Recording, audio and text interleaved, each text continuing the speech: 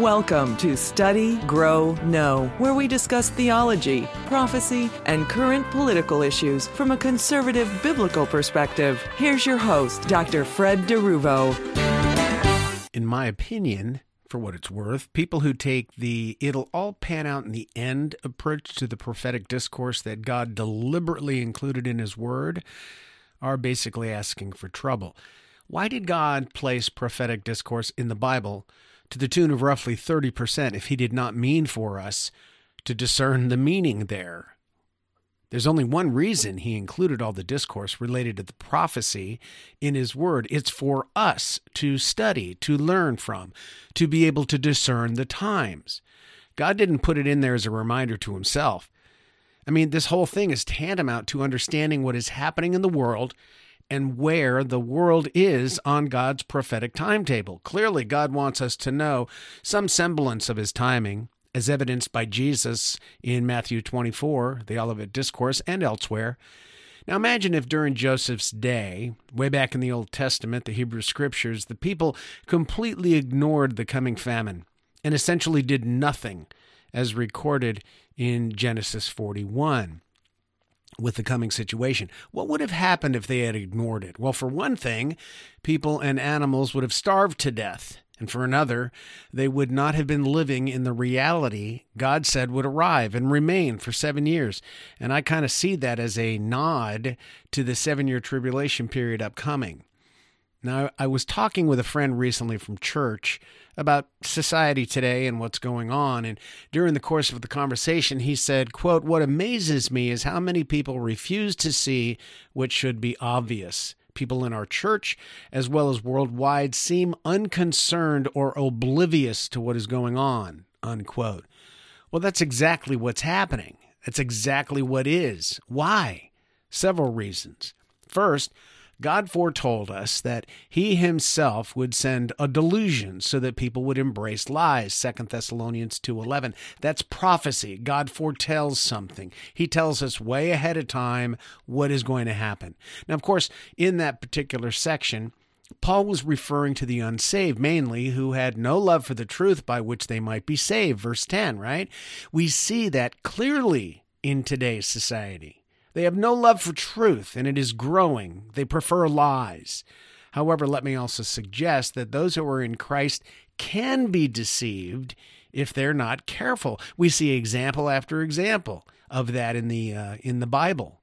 This is not done, or this is done, actually, by not being in His Word, not prayerfully seeking Him and His will with the strength to accomplish His will daily. Too many Christians seem woefully unprepared for the coming difficult days, or even the days that are upon us right now, which are not that easy. In many ways, the church today, unfortunately, resembles the Laodicean church of Revelation 3. And I've taught through Revelation and end-time stuff, and it's amazing how many conservative biblical scholars believe that the church of Laodicea and the description of the churches there really fills out or falls into an outline of church history, with the Laodicean church being what we're living through again now. So it wasn't just the specific church of Laodicea. We have that same attitude upon us, and that particular church had nothing that Jesus could praise. In Revelation 3. They were lukewarm. They were just going along in life, and because of it, Jesus was ready to spit them out of His mouth. They'd go and worship, but for them, it was pretty much a fellowship festival. They didn't go there to put their all into worshiping God. It was kind of a ritual.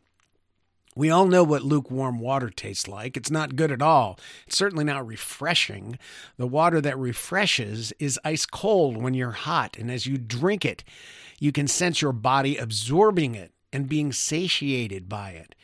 The Christians in the Laodicean church had everything. They didn't lack much, if anything. They were generally well off financially, and since they had money, they didn't need to rely on God for their needs.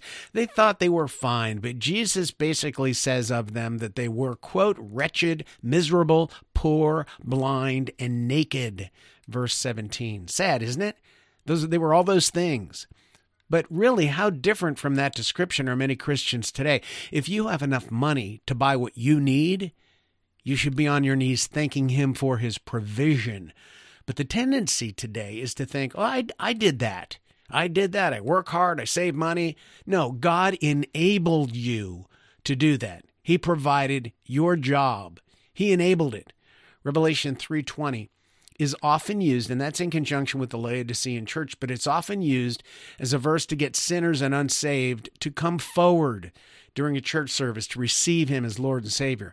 Well, that's fine, but the truth is that it is actually a picture of Jesus standing outside the Laodicean church, which ostensibly is made up of actual Christians. And he's standing outside because he wanted to come in and enjoy actual fellowship with them. Instead, here he was pushed to the outside of the Laodicean church. Behold, he says, I stand at the door and knock. If anyone hears my voice and opens the door, I will come into him and dine with him and he with me. It's the New King James Version. He is outside, literally, the Laodicean church, asking them to let him in. We really need to think about that. Today, there is a tremendous amount happening. We just learned what many of us already knew from the recently released John Durham report. Trump was completely innocent of colluding with Russia. It was a complete and total setup by Hillary Clinton and people like Comey, McCabe, Brennan, Clapper, and a host of others in the CIA and the FBI all knew that the Steele dossier was completely fake, yet they went with it anyway. The FBI and the CIA essentially joined forces to ensure that Trump would not be reelected. Now, certainly they wanted him not to be elected the first time, but because they couldn't stop that, they went for the fake Steele dossier to ensure his defeat in the reelection campaign. And we also know that the Hunter Biden laptop is completely real. And again, people high in the federal government committed lies. And did they commit treason? To protect Joe Biden as he ran for president. So in essence, there was tremendous election interference, including potential fraud, that swung the election to Biden. But these people did ultimately what globalists wanted them to do, just like many in Congress and other elected positions throughout America do every day. And absolutely nothing will happen to these people who deliberately lied to Congress and literally colluded against Trump to destroy his chances of reelection. Nothing. What does that tell you? It should tell you quite a lot about who controls situations to usher in the final New World Order. The media simply supports that narrative. And I want to be clear here that I'm not saying that, oh man, if only Trump had been reelected, our problems would be over. I'm not saying that at all. My beef is the fact that people colluded illegally to keep a man from gaining the highest office of this land. I'm not happy with a bunch of things that Trump did, but certainly he's far better or was far better than Biden. Now, all of what Biden has quote unquote accomplished since becoming president is simply to further the goals of globalism. Globalists ultimately want a new world order that puts them at the very tip top of the food chain and in complete control, while the rest of us will be relegated to the world of serfdom. How many people are going along with that boggles my mind, but they do so because they're blind through deception. Now, if people knew their Bibles, including the prophetic portions, they would understand how Satan works and what he will ultimately be allowed to create with God's permission in the final years before Christ returns. Segue to 2023. Here we are, and it's clear to anyone who understands the meaning, intent, and ramifications of Daniel, Ezekiel, and Revelation, as well as many other portions of prophetic scripture, that things have seriously advanced so that the new world order seems to be just around the corner. Decades ago, globalists were pretty quiet about what they were trying to accomplish. It was all in the hush-hush, way behind the scenes. They worked quietly there behind the scenes with their chosen politicians or CEOs of corporations. They were very candid, or they didn't, they kept things close to their chest, basically.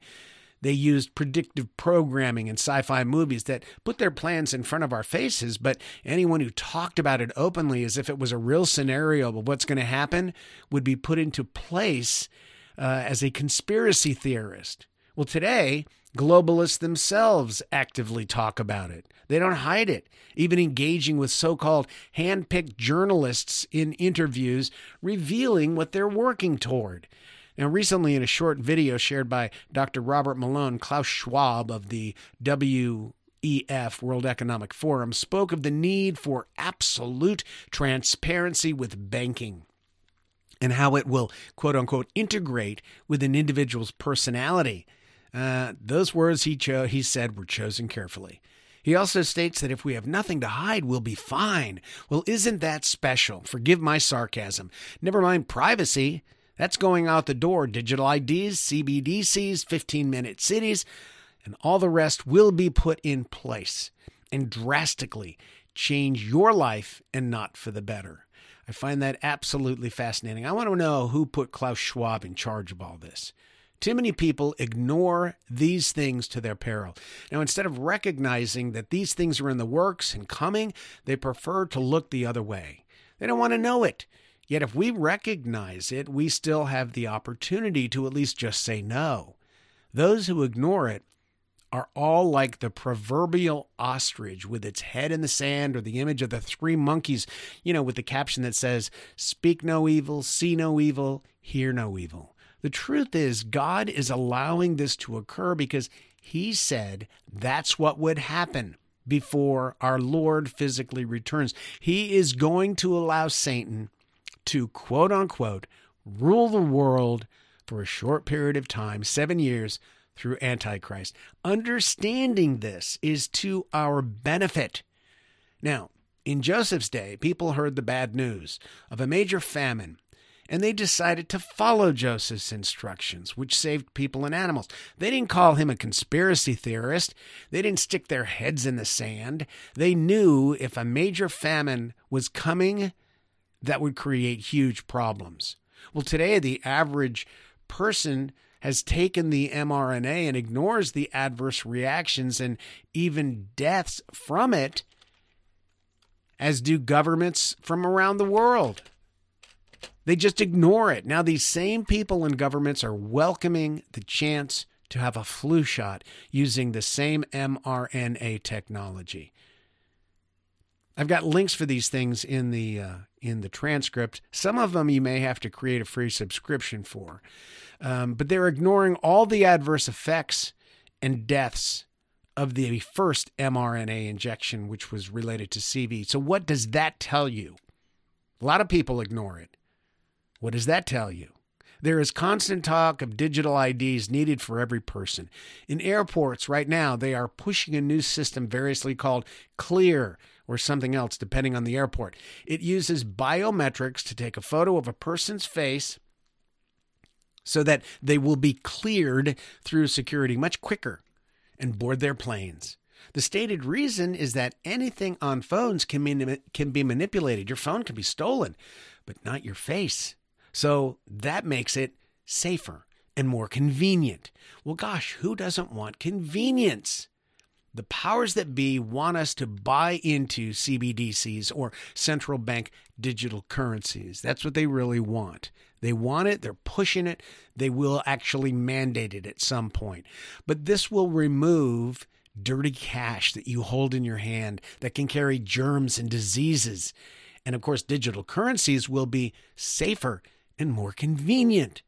Once people accept that, they give their personal sovereignty to powerful overlords who will then decide if they're buying too much meat, too much ammo, too many guns, not enough fake meat or food, quote unquote, created with crickets, etc., and be able to turn off your ability to buy and sell. Use the money, the digital currency in your bank account. That's what they're doing. I want to know, why is it that we need to be totally transparent, according to Klaus Schwab, but we will never see his books? Never. Never. Not in a million years. Well, this is what will occur. Ultimately, with the mark of the beast in Revelation 13. You don't want to play by the Antichrist rules? Well, good luck eating. The system will need to be in place by that point, so they are working on it now, which may be introduced as voluntary originally to get people hooked. Eventually, it's going to be mandated, Revelation 13. All of these things are going to create our social credit score here in America, just like China's. Say something wrong, lose points. Buy too much meat, lowers your score. People can pretend all they want to that these things won't come to America, but they are in the works. Now, the Bible explains many things related to the very end of the end times prior to the physical return of Jesus. Christians ignore these things to their peril because they will easily get swept up into the system being pushed on the world, and with it, the freedom that we now possess will be gone. If a Christian goes through life thinking that, quote, health, safety, and convenience, unquote, comes from a syringe or with digital money or a digital ID, it's because they're not focused on God's word that warns us of these things that Satan will use to enslave the world under the short rule of the Antichrist. It is not simply dangerous to avoid studying prophetic portions of God's words, but it is just as dangerous to see them as allegorical or metaphorical rather than in their plain and ordinary sense, which is to take them literally. We need to seek to understand God's meaning, even though none of us will be 100% at every point. But it's amazing what Christians can argue about. God wants several things from us. He wants our supreme dedication to Him. He wants us to fear offending Him so that we will live more automatically in His will. He wants us to read and study His word because it is His word. He took the time to write it, to put it together, and it provides us with information that can guide us through life's circumstances daily. God also wants us to love Him more than anything this world has to offer. I wonder if that's why I find myself having lost interest in many of the things I used to enjoy. It's interesting because as things continue to heat up, I realize that the things I used to enjoy don't really hold that same enjoyment. It's as though I'm being made to see that life has become a great deal more serious. And it is so because Satan, working through powerful globalists, is doing all that he can to overthrow God. If Christians are not aware of that, they are not aware of much and will likely still continue looking to the things in life to provide our enjoyment. Understanding where we are on God's prophetic timetable provides us with a truly realistic view of life. It helps define for us our job, which is to pull others from the fire and to witness to a lost and dying world, whether they listen or not. And we hope they do. We are not here for ourselves. Now, that doesn't mean we can't find enjoyment in life. We should. It simply means that finding enjoyment should not be our number one goal. Well, thanks so much for joining me. And until we meet again, I pray that God will open your eyes to show you how blessed you are in Him. You've been listening to Study, Grow, Know with Dr. Fred DeRuvo. Please join us each week for new broadcasts that deal with theology, prophecy, and political issues from a biblical, conservative perspective.